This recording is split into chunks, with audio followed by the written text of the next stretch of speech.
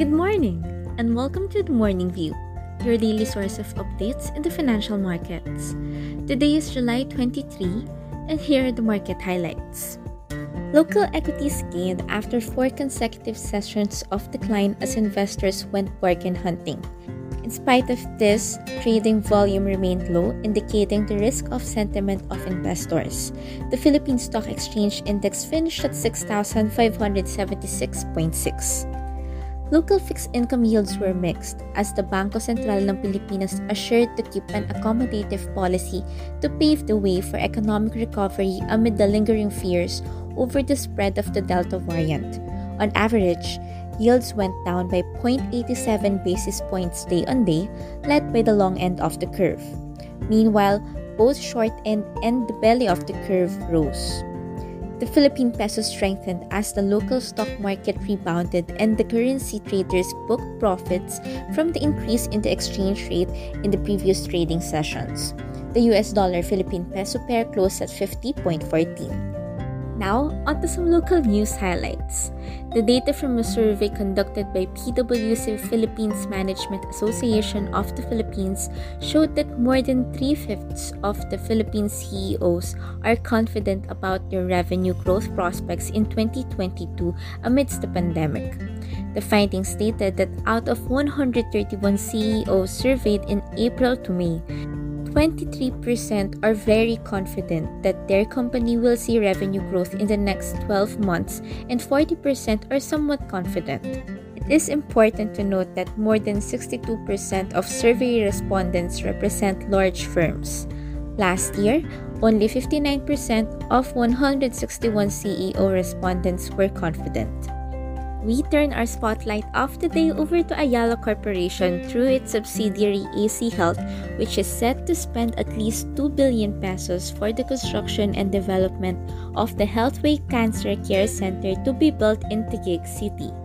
The center will be the first specialty cancer hospital in the Philippines, which will offer a complete range of cancer services from screening, diagnosis, treatment to post-cancer care.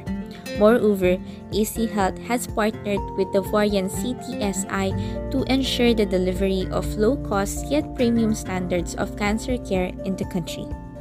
Meanwhile, at the overseas markets, U.S. equities edged higher after investors opted for growth stocks driven by mixed economic data, the unforeseen surge in initial jobless claims to 419,000 last week, in an increase in U.S. sales of previously owned homes to 5.86 million units in June. Corporate earnings expectations are also on the rise as 88% of S&P 500's 104 companies have beaten estimates, easing market fears over peak growth and the spread of the Delta variant. The Dow Jones closed at 34,823.4, while the S&P 500 closed at 4,367.5. European equities rose for a third straight session as the European Central Bank, or ECB, pledged to keep interest rates low. The ECB said it will not hike rates until inflation stabilizes at 2% over the medium term. The MSCI Europe closed at 150.99. U.S. Treasury yields fell amid the 2-month high weekly jobless claims, topping expectations and underpinning the continuation of the Federal Reserve's dovish policy.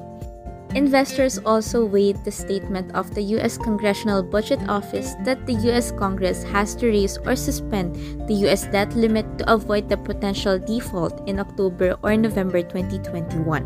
On average, yields shrank by 1.01 basis points with a 10-year at 1.28%.